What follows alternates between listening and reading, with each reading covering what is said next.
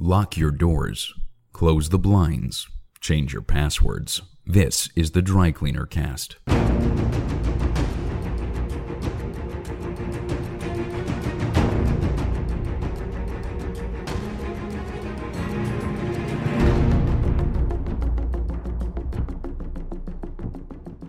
Welcome to the Dry Cleaner Cast, a podcast that takes a new look at the war on terror, its legacy, and espionage in the 21st century. This podcast is written, edited, and presented by Chris Carr. On this month's Dry Cleaner Cast, we're joined by author Julia Ebner. We discuss her new book, The Rage, which looks at the vicious circle between far-right and Islamist extremists. Just a quick service announcement, this is the final episode of 2017. I just want to say a huge thank you to everybody who's been listening and supporting this podcast over the year. We will be returning in late January, and we have some very interesting guests coming up. So I want to wish you all happy holidays, and all the best for 2018. And don't forget to check out our website, www.drycleanercast.co.uk. On there you'll find links to past episodes. You'll also find links to books from some of the authors that we've interviewed. And on our blog we have some suggestions for some spy-related presents for spy buffs within your family. I hope you enjoy this month's episode. Opinions expressed by guests on this podcast do not necessarily represent those of the filmmakers and sponsors of the film, The Dry Cleaner. Julia, welcome to the Dry Cleaner Cast. Thank you for having me. Hi. It's great to have you. Before we begin, can you just tell us a sort of bit about yourself? Yeah, of course. So I'm a research fellow at the Institute for Strategic Dialogue, which is a London-based counter-extremism organization. We do projects on the ground, but also do a lot of research. And my focus is mainly cumulative extremism, the relationship between Islamist and Far-Right extremism, and also what the new strategies of the extreme right movements are globally. And my background is in my bachelor I did philosophy and international business. I then did a master's in China. It's actually quite far from the topic I'm currently dealing with, but it was in Chinese politics and international relations. Yeah. And then I shifted my focus more to the Middle East to focus on jihadism and Middle Eastern history at a degree at LSE, the London School of Economics. Yeah. And then I went to join the first counter-extremism think tank, Quilliam, and I worked there for a couple of years before then joining ISD and publishing my book last month. Yeah, so you've written this fantastic book called The Rage that looks at the relationship between Islamist extremists and the Western far-right. Can you just give us a sort of brief overview of the book and why you felt it was important to write it? Yeah, so I started writing this book, it was in the week of June 2016 when the Orlando attack happened in the gay nightclub carried out by a jihadist. And a few days after that, Joe Cox was murdered, the British Labour MP was murdered here in the UK, and I just felt that I could see this rise, working for Quilliam at that time, I could see this simultaneous rise in both Islamist and far-right extremist attacks, and I was wondering what the relationship was between the two. And one of the things that I found most worrying is that, in fact, terrorist attacks themselves are scary, but more importantly or the bigger threat of terrorism is what they cause in the aftermath and how they rip apart our societies. And that's one of the things I really wanted to look into, and also how the interaction and the symbiotic relationship that I could see between far-right and Islamist extremism, kind of provoking each other into more violent action and helping each other's narratives. Yeah. So I looked into that a bit deeper in that research. Yeah, brilliant. What's the reaction been to the book so far? That's a good question. I think there were a lot of different reactions. I mean, it was quite well received across the political spectrum, but interestingly and not surprisingly, I had quite a few very negative reactions from the extreme fringes, with far-right extremists saying, "Oh, well, the bit about Islamist extremism is good, but the bit about the far-right is complete crap." Which is of course natural, and I had from the other side, from the Islamist extremist side, it would be the same. I think it's probably, I hope that this means that at least I'm trying to keep a balance between the two and to keep a consistent approach across all all forms of extremism. So I was expecting to get criticized from both sides. Yeah. Yeah, they kind of say that if you're upsetting someone, you're doing something right, aren't you? Yeah, hopefully. Well, I'm still waiting for the negative endorsements, and maybe I'm going to put them on the back of my book next to the more middle ground positive quotes. So I'd like to go into the far-right and Islamist extremists and what they believe. Let's start by looking at the far-right. Can you just sort of give us a sort of dummy's guide, if you will, to the ideas of the far-right and the origins of those ideas? Yeah, so I think what's interesting on the far-right is that there is, of course, not one coherent ideology. But what is common, what most of the today's far-right movements have in common, and in general extreme right groups have in common, is that narrative of an ongoing or an imminent, inevitable war between races or cultures. And then you get elements to different ideological elements to different degrees, such as nationalism, racism, xenophobia, anti-democracy, advocacy for a strong state. And that's according to the definition, for example, that Cas Mut, the far-right expert, gave. But what's interesting nowadays is that we see a split between the European far-right movements, which are mostly the counter-jihad movement and the Nouvelle Droite intellectual movement that came from France, which are a lot more focused on the cultural aspects, these dividing lines along culture and the ethno-cultural divisions, and not so much on race. And in the US, it's much more focused on race, so the alt-right, for example. And then you get, in addition to that, both in the US and in Europe, you get the traditional neo-Nazis who would have all of these elements and very strong anti-Semitic elements. But it's what I found fascinating in a way and very disturbing is that often the transition is very blurry. Sometimes the lines get very blurred between anti-immigration and Islamophobia, which is present in all of the far-right groups. For example, we examined in our report at the Institute for Strategic Dialogue, we found elements of these, but then often they get carried into the more anti-Semitic, racist echo chambers. And what often starts as anti-immigration views quickly transforms into something more extreme, and that is then fundamentally racist and anti-Semitic.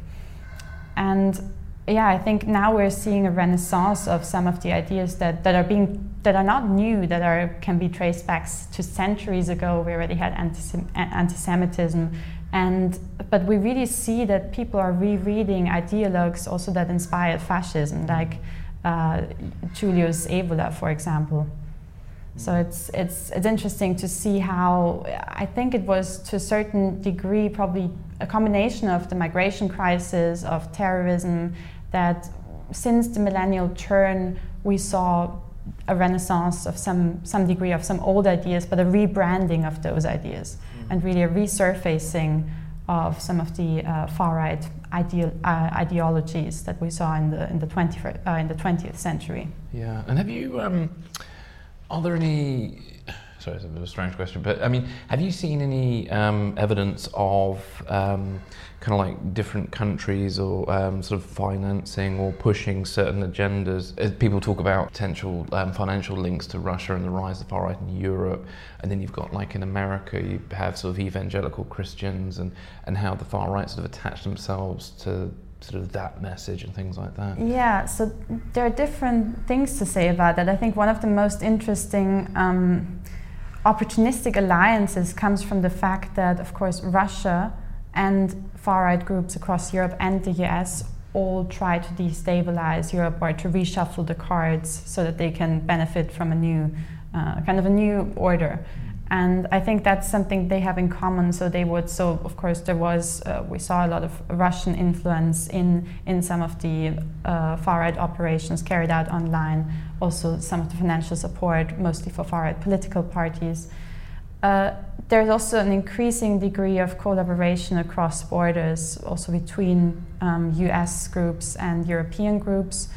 And I found that is something that really unites, I think, Islamist extremists and far-right extremists, but also Russia, that this goal of destabilizing Europe. And that's also something where we see this inadvertent collaboration, and or not purposeful, not explicit collaboration, not always, but in a way they feed off one another or they work towards common goals. And that's also one of the parallels I could find. Yeah, well, you're mentioning it just now, but what is the ultimate goal of the far right, and how do they envisage achieving that goal? So for most of them, it's purely to shift the Overton window, or that's the first strategic goal, to shift the Overton window so that what's acceptable in public discourse further to the right, and to really push political parties and the establishment into adopting stricter measures towards immigration, Islam. There are cosmetic differences between the different groups in terms of their goals, but most of them would want completely secured borders and the kind of bringing back all the refugees and migrants to the countries that they originally came from. And then the strategies differ. Some of them would adopt political means, others would adopt activism, and then of course there's those who adopt violent means to reach those goals. Now, online spaces are playing an important part in the world of the far right. The online world is a sort of curious blend of subcultures, from anti-feminists to those gamer groups to conspiracy theorists. Yet these groups don't actively promote extremism, but they appear to be sort of fertile ground for the alt-right to hijack these groups as their topics sort of naturally align. Can you just talk to us about how important the online world is to the far right in promoting its ideas? Yeah, hugely important. So within the last few years, there has been an increasing convergence on some of the online platforms, especially on some of the messaging boards like 4chan, 8chan, where groups who sometimes weren't even political in the first place, but kind of found a common ground in their increasing grievances towards the political establishment, towards progressive ideas, towards what they would call the globalist elites, the left, but also feminism. And it's interesting to see all of these different fringe groups, and sometimes it was the conspiracy theorists, but sometimes there were elements of gamer communities who had a grievance against feminists. But also then groups who would just talk about immigration a lot, how they would come together in the run-up to the US election and really have that common goal of bringing Trump, who would unite all of these groups in a way, because he was appealing to the more misogynic, but also the anti-immigration and some of the conspiracy theorists as well. So he was really able to unite these groups, which made them coalesce even more around common ideas and increasingly adopt a common ideology as well. Yeah, and those words like the elite or globalist come up so often, especially around the Brexit debate last year and the election of Trump as well. Yeah, it's part of, so that's also what I meant when I said sometimes the anti-immigration views, or that also lead to conspiracy theories about there is an ongoing Muslim invasion of Europe, how these then often move into the more, or move towards conspiracy theories that would say, oh, actually there is an ongoing white genocide and it's orchestrated by the globalist Jewish elites. So there is this evolution of conspiracy theories that build up and get, of course, in these online fringe platforms are kind of reinforced because of this effect of creating huge echo chambers, global echo chambers, where all these conspiracy theories are shared, fake news is shared, and they have started creating their own alternative platforms, because now increasingly they have been kicked off from the popular mainstream platforms, especially after the Charlottesville rally. And now they set up their own media platforms, their own crowdsourcing platforms, but also, and financial structures, but also their own chats and political forums. So it's interesting how these online, almost parallel societies form. Yeah. And I mean, I wouldn't say that all of this is necessarily a bad thing, but there are definitely some dangerous trends within those fringe platforms. And two people who always seem to come up in the conspiracy theories that I've seen online is usually criticism of Angela Merkel, how somehow she's, sold Europeans and Germans down the river, or George Soros, who apparently is financing everything at the moment. Yeah, exactly. I mean, I think the two favorite topics are Merkel as an example of the her failed immigration policies, the failed what they would call cultural Marxism, but also George Soros as the example of a Jewish billionaire philanthropic investor who would, according to them, be behind that white genocide. Yeah. Well, if George Soros is listening, if he goes to patreon.com/drycleanercast, donations are welcome.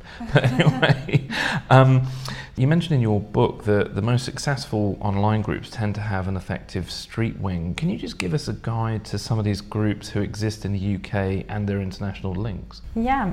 In the UK, we have nowadays a very splintered far-right landscape because all of the big movements, and it's true that in the past, most of the successful movements really combined online and offline activism, such as the EDL, Pegida, and I think to a certain extent we have seen novel approaches now, because now, for example, Generation Identity, which originally formed in Europe and has wings, has offshoots all across Europe, is also in the process now of setting up a UK branch.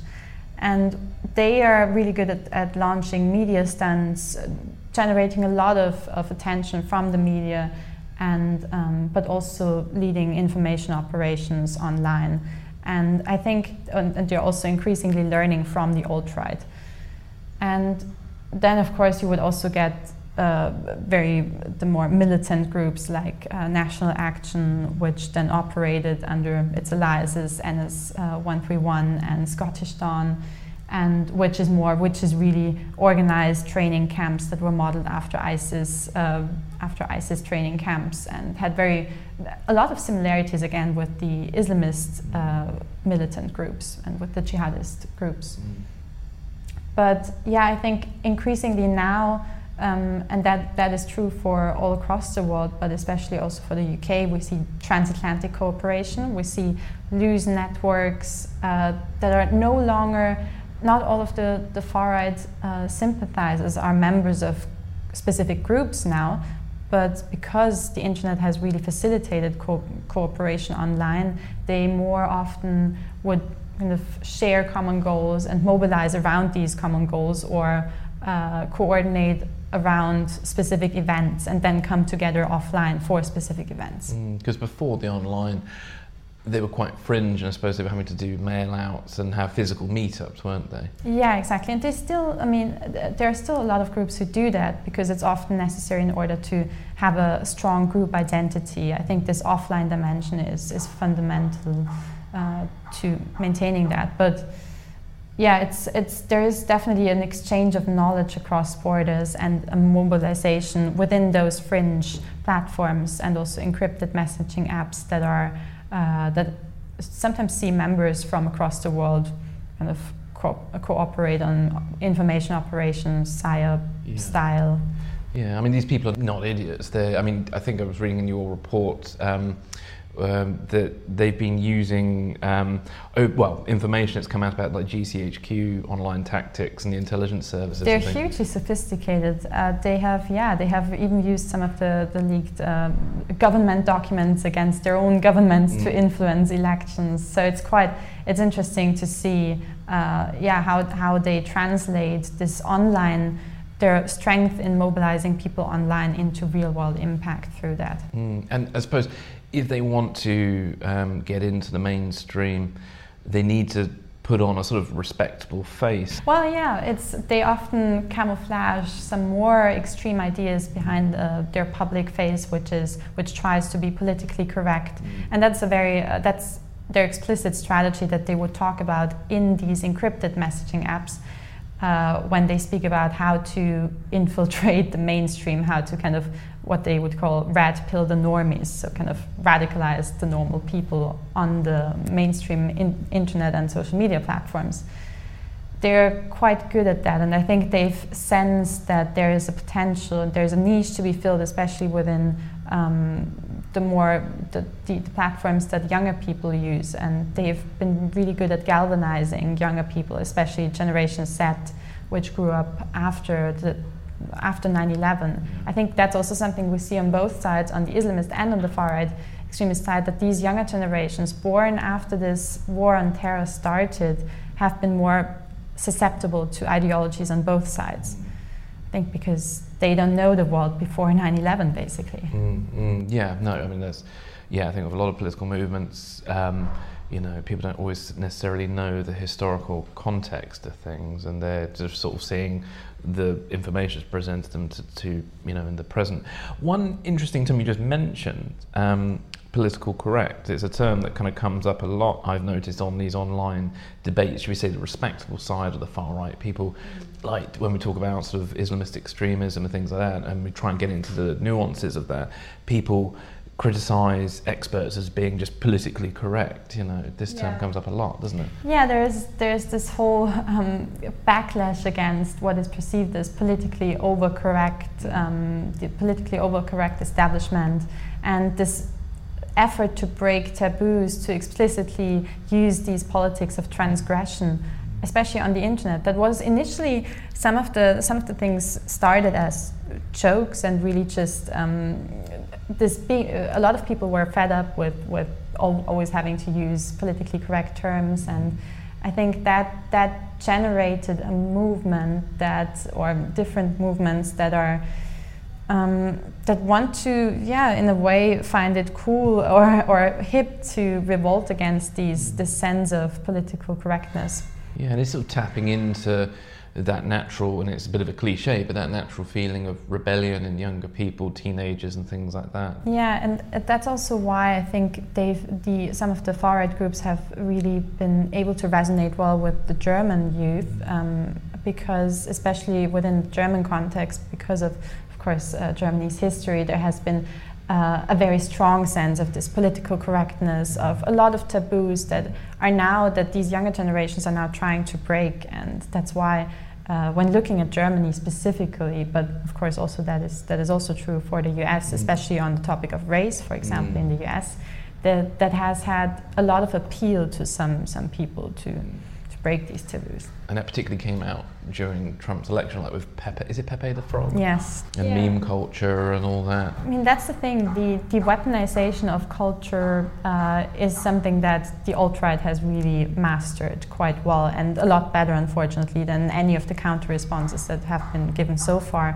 So it's interesting to see that for the first time now we see a counterculture emerging from the right rather than from the left. Traditionally, all the cool movements or counterculture movements came from the left, or those that resonated with young people. And now there seems to be a bit of a lag, or there seems to be a bit of a time lag in the response that is provided from the middle ground or from the left, in order to also provide a balanced, a counterculture to the counterculture in a way. Yeah, I suppose at the moment, I think liberals on the left feel like they're the ones who are trying to protect normalcy or whatever, and so they're probably now being seen as a little bit out of step with this sort of sense of change that everybody seems to want, but no one seems to better define exactly what change it is they do want. I think there's a lot of potential to tap into some of. I think there are a lot of potentially.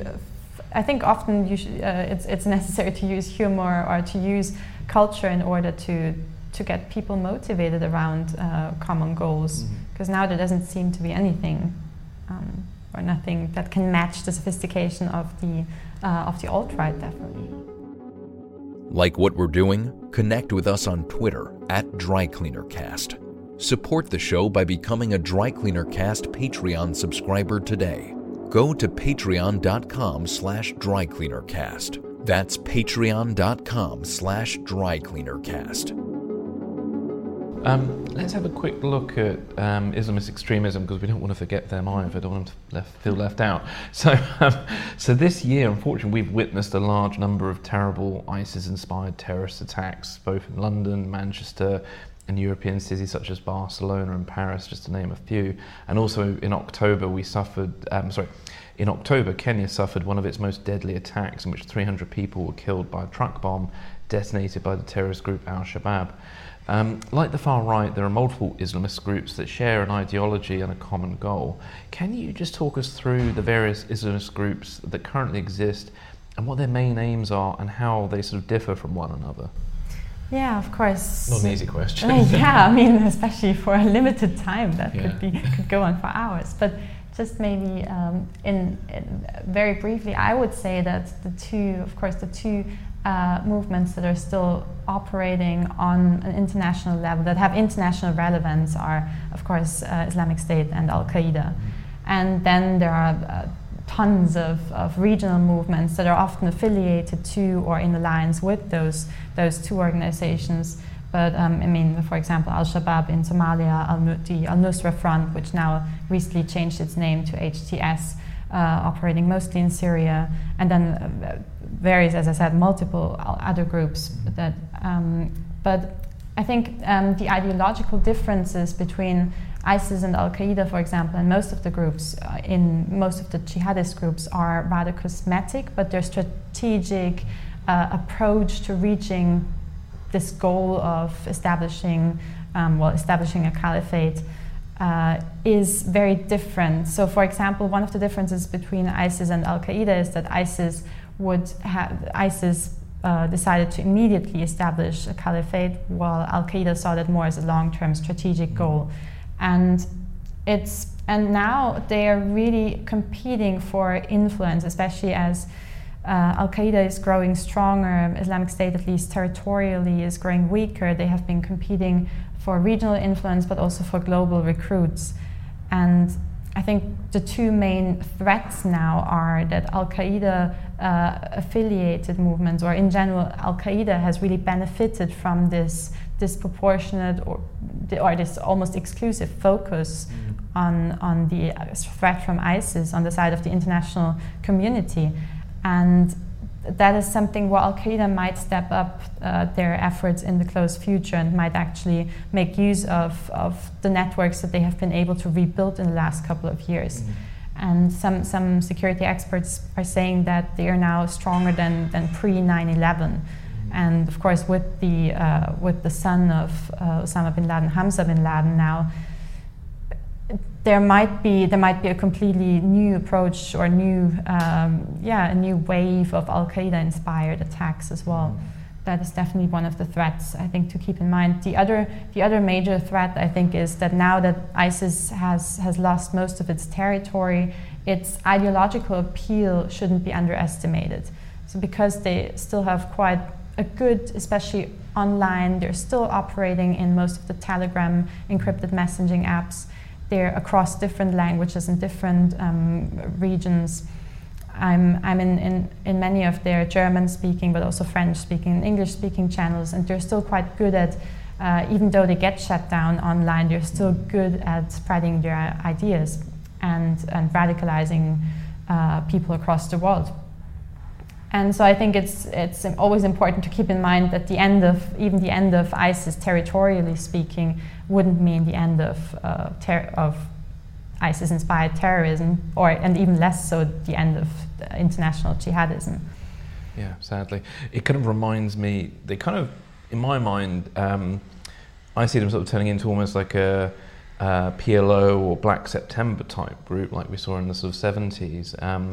And it was interesting about those kind of groups, they had a lot of popular sort of European support as well. Yeah, I think in general there's so much we can learn from different movements throughout history. This is all not a novel. I mean, terrorism isn't really a new trend, and I think we don't have to, also when countering it, we can probably learn from some of the history and don't have to reinvent the wheel. I think that there's definitely a strategic shift as well that we see in regards to the use of, or there might be a shift in regards to the use of women, because over the summer what happened was that ISIS for the first time released in their propaganda magazine Rumiyah a theological justification of the use of women in combatant roles as well. So that might also mean that they move away from their very traditional secondary roles of women as wives and as mothers, and sometimes as propaganda instruments, towards a more active role also in staging terrorist attacks, in taking up combatant roles. I think that's a sign of weakness, but that might also pose a severe threat to global security. Yeah, and from a former interview I was just doing with Tony McMohan just a few weeks ago, he was talking about the importance of women in communities and actually combating extremism at the moment, and maybe do Islamic State and other groups sort of acknowledge that, and this is maybe why they're targeting women now. Yeah, I agree. I think that is really something that we will also at the Institute for Strategic Dialogue increasingly look into over the next few months, how this develops and what the new trends are that we can see here. Yeah. Well, can you just give us a brief, as brief as you can, not easy this one, but can you give us a brief history of the ideas of Islamist extremists and what they, their ideology, what is it that they actually believe? Yeah, well, that's an even bigger question, but yeah, definitely. I would say that in the late, I would say the 20th century, but also the late 19th century has really seen that emergence of political Islam. Sometimes they, of course, draw on ideologues that go as far back as to the 13th century, with Ibn Taymiyyah being one of the first ideologues that were even quoted in the 9/11 Commission report to have inspired bin Laden and Al-Qaeda. Because back then there was the Mongol invasion, and so he issued a fatwa that would for the first time really justify a jihad against the Muslim rulers who were converts back then. But he would a lot of his thoughts also on this ignorance of these Muslim rulers would then inspire jihadists nowadays. And to a similar degree, I think some of the 20th century ideologues like Qutb, with his book Milestones, really provided a lot of inspiration for Al-Qaeda, but also for ISIS. And it's probably this backlash that was created after the Enlightenment values were spread throughout the colonized world, and this backlash against Western influence that brought this resurgence of political Islam, or that made it flourish. And while Ibn Taymiyyah would be called the ideological godfather, I think Assam, for example, who really was influential in the first Afghanistan war against the Soviet invasion, brought together a lot of jihadist fighters from across the world. So he was called the father of global jihad and of this transnational jihad against foreign forces. And so I think there are several ideologues. Maududi is another one who would provide this idea of that man-made law shouldn't be acceptable, and that Muslims have to fight against any forms of man-made law or bid'ah, again being the concept of innovation within Islam. You've stated in your book that the ultimate goal of Islamist extremist groups is to provoke civil wars that destabilize the current world order. By creating more fear and outrage, they can drive societies apart and exacerbate existing tensions. Can you just talk to us a bit about that? Yeah. I think the ultimate goal of any terrorist group, because they're always in the weaker position, because in this asymmetric warfare they have to stage something that would provoke their opposite side into taking disproportionate action that might completely reshuffle the cards. So their ultimate goal is to create chaos, and that's apparent in all of the strategy documents from different terrorist organizations, but most notably here is probably the Al-Qaeda, the management of savagery, their 2020 plan, where they would want to provoke a global civil war between Muslims and non-Muslims until 2020. They would want this final battle to happen. That also builds on this end of times prophecy that where they think that the end of times is coming, and there will be a final battle happening in Dabiq, and that will lead to the end of what they would call the global oppression of Muslims by the West. And this idea of these two monolithic blocks, the West and Islam, being in opposition to each other and having to come to some form of conflict where one or the other will win, that's something that is inherent, again, to both Islamist and far-right extremists who would see this race or culture war happening and would want to accelerate that. So that's also the reason for staging terrorist attacks, is not solely to harm the enemy physically, but really to break apart their democratic structures, to cause chaos, to benefit from this from the societal backlash that it creates, and from all the rifts that they can create. Yeah. Now, in your book, you make a very important point that most Muslims are not Islamists, and that most Islamists are not jihadists. Can you just talk about why these distinctions are important? I think it's hugely important to make a distinction between, 99% of all Muslims living in the West aren't jihadists and aren't even Islamists. So Islamism is the politicized version of the religion of Islam. It's a political ideology that is, again, inspired by these different political ideologues, mostly of the 20th century. But then the goal of most Islamists would be to establish a caliphate, sometimes a global caliphate, and to impose Sharia law, or one version of Sharia law. And the way in which Islamists want to reach their goals, that is where it depends if they can be considered jihadists or not. So most of the Islamists aren't jihadists because they would just simply want to reach that goal by using dawah, by using missionary, trying to convince people through missionary work. But jihadists would then resort to more violent means and would use terrorist attacks, would use martyrdom operations to do that. So yeah, like the far right, the online world plays an important role for Islamist extremist groups to gain supporters. It's reported that around 850 people from the UK have gone out to join ISIS.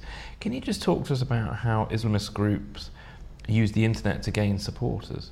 Yeah, they have most often now, because they have been shut down on most of the mainstream social media platforms like Twitter and Facebook, have really stepped up their efforts to shut down any accounts that would try to lure people into the arms of extremists and any of the propaganda that is being spread. But they are still operating on Telegram, on some platforms that can be used to spread propaganda. And often it starts with an online contact, but then there are a lot of different pathways into extremism. There isn't one sole way of recruiting people, but often it starts with online contact and would then be coupled with offline contact in public institutions where they would have a charismatic recruiter that can tap into some of the grievances of young people and link them to basically explaining them by using their narratives and using their ideologies of the global oppression of Muslims, and then saying, and that's why it's necessary to fight back in the form of a jihad, and that's why it's necessary for Muslims to unite against the West. So that's then the arguments that they bring, both online in Telegram, where they show pictures of Muslims worldwide being, they always would use examples also of course, of the ongoing war in Syria, where civilists are killed, showing pictures of children being killed, but also using examples of discrimination of Muslims in their home countries. And that's where they can definitely use some of the far-right violence to make a point about the whole West being, again, generalizing this and saying, actually, these far-right extremists are just the real face of the West. Yeah, and these Islamist groups, they're not like Four Lions, where they're a bunch of have-a-go, what's the word I want now? Sort of lucky-go-happy jihadists who just happen to kind of botch together a plot whilst managing to kill members of their own team. I mean, these are quite sophisticated individuals and groups, and like the far right, there are groups that like to put a respectable face on the ideology that informs these groups, aren't there? Yeah. They're in a way. I mean, they're all very good at being at mainstreaming, and they have all very clear strategies. Also, the Islamist extremists talk about how they would be able to convert what they would call the gray zone Muslims, the Muslims that don't support ISIS, which are most of the Muslims, how they would be able to get them to support the causes of ISIS or of jihadists. And that's exactly where they actually like the fact that Trump was elected. They like the fact that far-right extremists staged that rally in Charlottesville, because they can use all this as an example to show, oh, actually the whole West is racist. Actually, just look at what happened now I saw a message on Telegram of an ISIS-affiliated group, a German-speaking one, where they were saying, well, if you look at the results in the German election, you see that every seventh person voted for the far-right AfD, who would want to guess. Basically, they think that every fifth native German, because if you deduct the immigrants from that number, they would think that they even said then you can see you can look at people on the street and you can count to 5 and see that every fifth person wants to kill you. Wow. So that's how they frame it. Yeah, they put it that way, which is of course also an exaggeration. But yeah, that is something where they are very good at tapping into the grievances that exist anyways in our societies. And if these societal rifts become bigger and if these tensions become more severe, I think there is potential on both sides of actually turning this prophecy of this inevitable war, which seems completely absurd, but of turning that into something more likely, and that is the danger. A self-fulfilling prophecy. Yeah, exactly. Yeah. Now, both far-right groups and Islamist groups kind of use and thrive on this clash of civilizations narrative. Can you just talk to us about this narrative and its importance to both groups? Yeah, that's exactly, I think the problem is that if enough people believe that there is a fundamental clash of civilizations, this might turn into a self-fulfilling prophecy. It's not really that there is necessarily one, but it all depends on how many people are convinced on both sides to join what they believe are the groups that fight for their own identity, their cultural or racial identity. And the problem is with forming these monolithic blocks that are opposed to each other, and by mainstreaming some of these ideologies, they might actually get to a point where this turns into some form of conflict that is exactly what both groups want. And I think that's why the clash of civilization plays a huge role in both both ideologies, and both want to mainstream this narrative of this inevitable war. Now, can we just talk a little bit about the pathway to extremism? It appears that both the far-right and Islamist extremists, as we're saying, thrive online, and they're increasingly drawing in young people, and in some cases older people as well. Are there similarities in the types of people who are drawn to extremism and the way in which they become actively engaged? Yes, there are definitely common elements and patterns across the different profiles and radicalization pathways, although having said that, of course, it really varies from individual to individual on both sides. But I think that often on both sides you would have similar pull and push factors, and the push factors are very often identity crisis of some form, either not feeling like you can be Muslim and British at the same time, but on the far-right side it would often be the feeling that the West is, or their home country is being run over by immigrants. They don't really know anymore what actually their identity is. And then also grievances or frustrations about both domestic policies, but also having and also foreign policies, but also having this sense of being discriminated against, being humiliated by the other. There's a lot of, in both of the networks or movements where I went undercover to do some of the interviews and to see what they say about the other, they spoke a lot about this about how the other side treats their women. So both were thinking that actually their women were being taken away by the other side. Yeah. The Islamist extremists would have emphasized the role of the West in sometimes even soldiers, sometimes raping their women, or also they spoke a lot about the oppression of their women.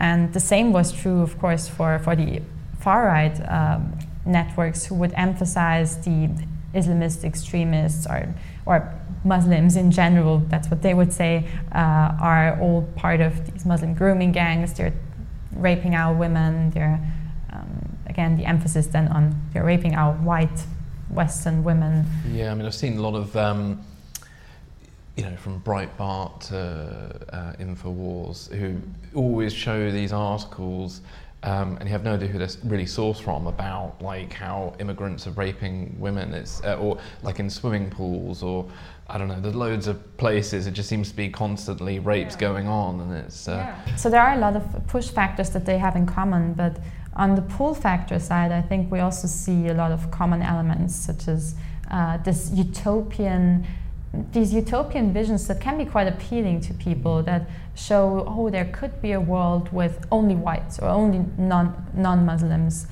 or there could be a world with only Muslims and that is the ultimate solution to all of the problems we're facing. And to sometimes really it can be, I think, quite appealing to a lot of people to have simple solutions to this hugely complex world, and that would provide just one solution for all the problems. And that's what gives them sort of traction, because if you can say in one sentence something that needs to be said in a book, it's obviously going to win in the one sentence, aren't you? Yeah. That's the problem. Well, it's so much more. That's also why tweets are so much more effective than. Yeah. I mean, Trump can put everything into a one-liner and get a huge amount of support for that, because it's also a lot more simple to. Here's a generalization, but with online culture, from what I have seen as a user myself, the most extreme messages, the most controversial things tend to gain traction and go viral. It always seems to be some sort of position like that will get more attention than a more nuanced position. Yeah, that's also the problem. That's also where the media comes into all of this, because the media, of course, now is really struggling to keep up with the whole 24 hours news loops and with news circles, with all the alternative media platforms that are emerging right now, and where they have to compete with all of that and compete for clicks and baits. And I think that's something where, of course, sensationalist reporting and reporting in a very, sometimes oversimplifying things can be more attractive to people. And that's where I think, especially when talking about terrorism, there's a need to really maintain a high level of nuance. Yeah. I mean, there is a danger of normalising, especially in the UK, normalising sort of positions of the far right, like the anti-immigration headlines, or the focus on hijabs, or I don't know, the various scams involving halal meat, or all these ideas of the Islamification of British society. Yeah. These are all things that end up in publications like the Daily Mail, which I would never really particularly call a respectable magazine, but it is sold. It's not like Stormfront. It's a paper that you'll. Mainstream. It is. It's a mainstream paper. You'll see it at your checkouts, and those headlines sow seeds, don't they? Yeah, and the biggest problem is that then often the lines get very much blurred between what's actually a security problem, what is related to terrorism. I mean, hijabs or not, that's not even a security problem. That is, but often it gets all mixed up with the debate about terrorism, responses to terrorism. We have to ban the burqa. That doesn't have anything to do with it. Actually, that's a cultural question. That's a question that is a legitimate one to ask, but it doesn't have anything to do with security. And I think that's really important to stress, because otherwise, in the heads of people who read that, it might just become actually a way of saying conservative Islam is the same as Islamist extremism, which exactly brings us back to that essential distinction between the two. Yeah, no, definitely. So, is it possible for people who have turned to extremism to change? Yes, I had a lot of really great people that I interviewed for the book as well, who I found very inspiring, because they were telling me about how they could turn their backs to extremism. And of course, it's always usually it's a long process that takes a lot of courage, because they would basically use all of their social network. Because of course, often extremist movements kind of replace almost the family systems, the environments, even the friends, and provide a sense of belonging. So I think with a lot of support from policy, from intervention providers, from people who would stay also open-minded and treat them as human beings, I think it is possible. And that applies to both Islamist and far-right extremists. I think it's necessary to take a very human approach to that, and I think it is possible for them to leave these networks, and it is possible for us to encourage that by not completely dehumanizing them and treating them like objects, because they're not. The reason why I asked that question is because, especially today in today's online culture, there's a growing sense that you just can't get through to people who have different sort of polarizing views. And, we've all been there where we've tried to chat with a relative who, is espousing all sorts of stuff, and you just can't get through to them, or there's somebody you don't even know online who takes a totally different opinion to you.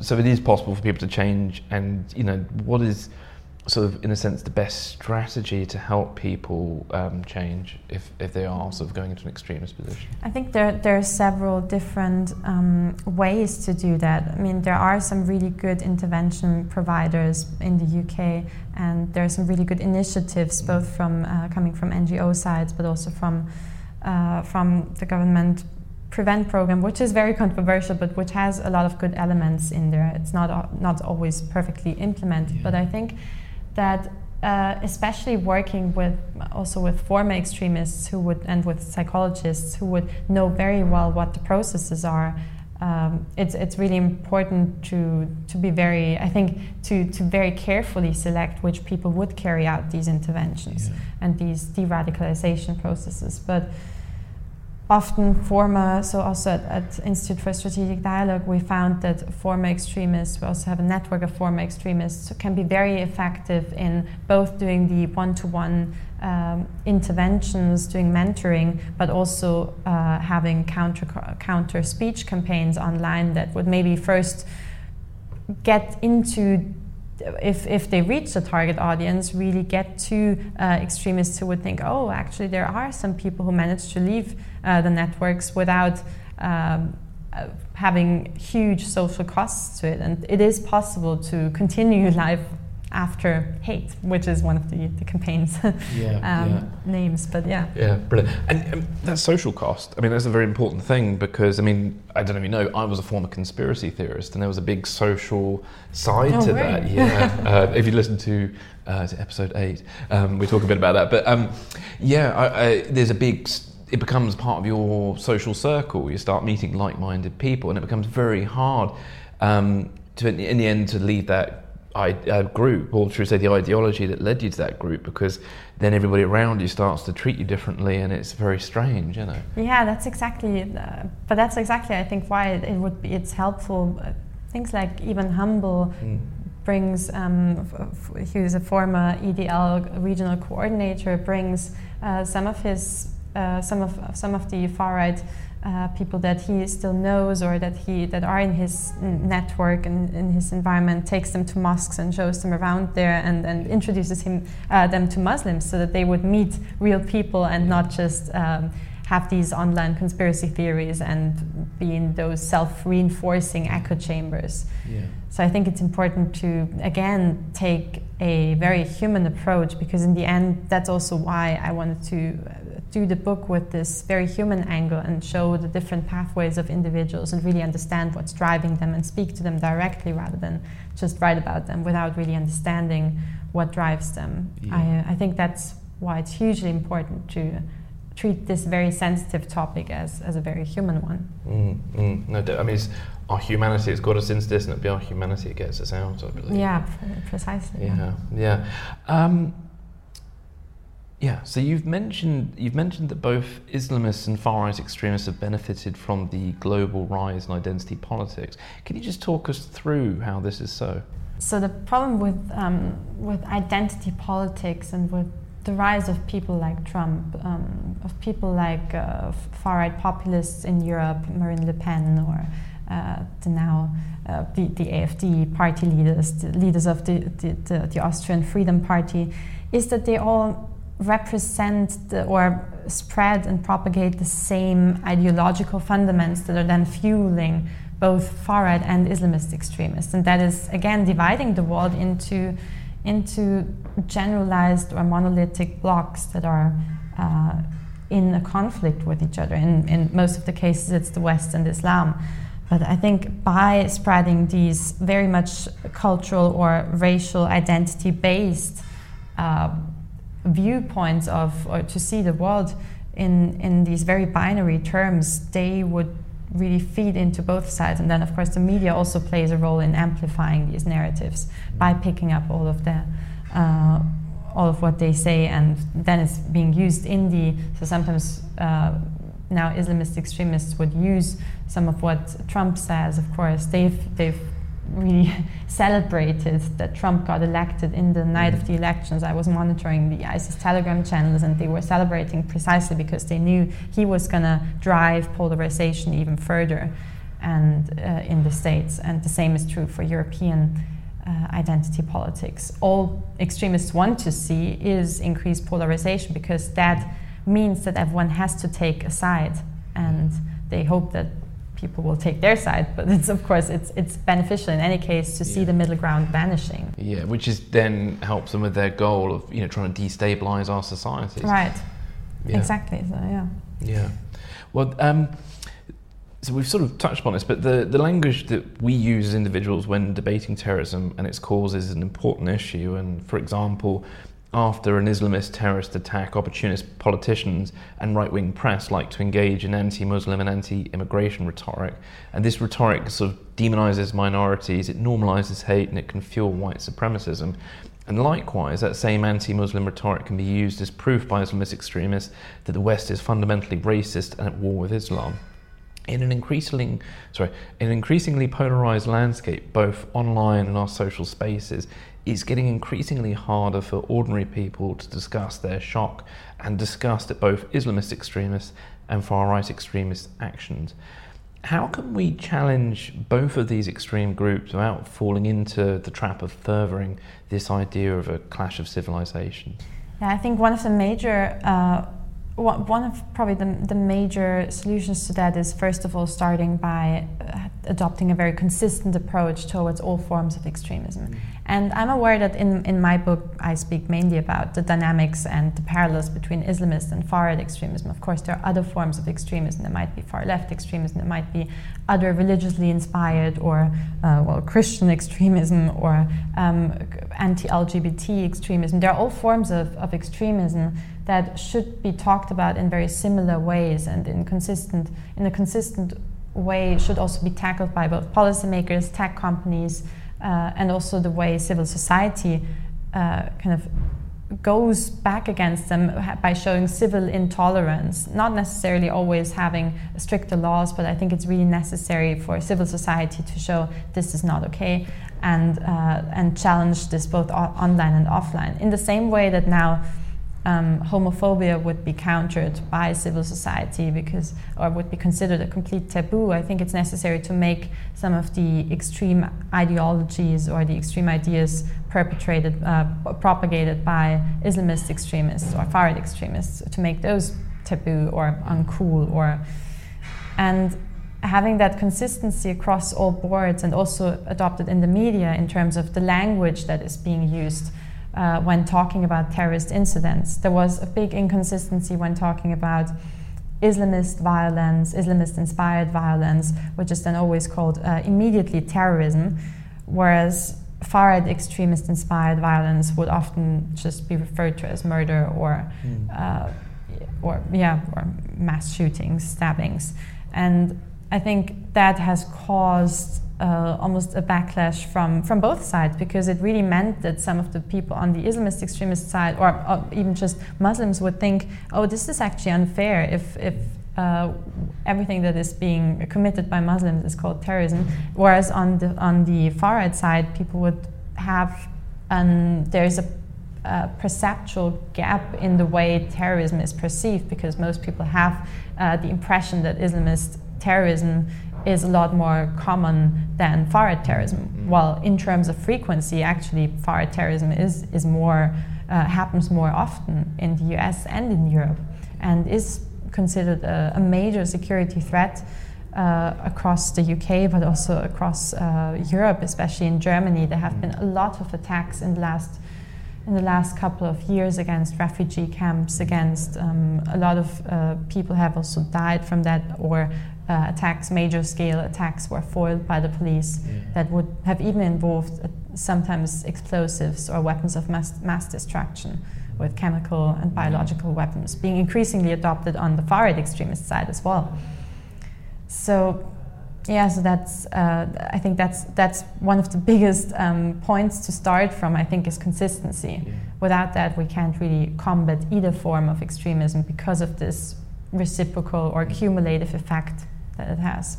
Well, Julia, thank you so much for your time today. Before we wrap up, do you have any sort of final thoughts you'd like to share on anything that we've covered, or something that we may have missed that's important to you? Yeah, I think one of the things I'd like to stress is that I do believe that there is no reason for pessimism, because I'm aware that this is all a very dark topic, and one of the problems, first I'm going to say a few more words about the problem before coming to the positive side, but I think there's, extremists have been early adopters of technology. They've been really ahead of us, ahead of the curve really, to make use of modern technology, or much better in their use of that. They have been much better than the middle ground to make use of, to really appeal to the younger generations, to create this counterculture, to weaponize culture for their own causes. And they have been better so far at transnational cooperation, knowledge sharing. So these are the three levels, I think, where they're a bit ahead of us.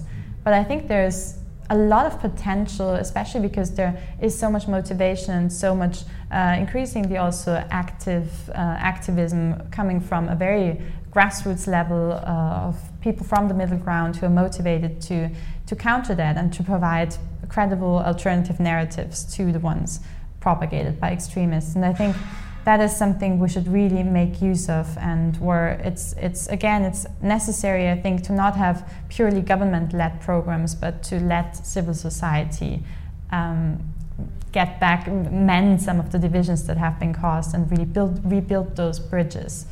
But again, take a human approach to it and speak directly to the people, listen to the people who are vulnerable to the extremist ideologies, or who are already within extremist circles, to understand what drives them and to find appropriate measures to address that.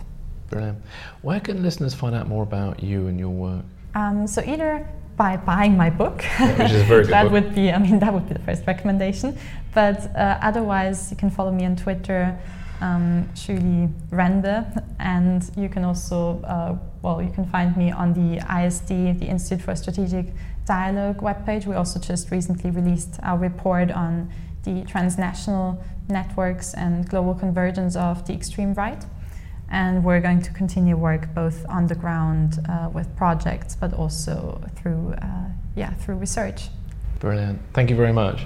Thank you. Thank you for having me.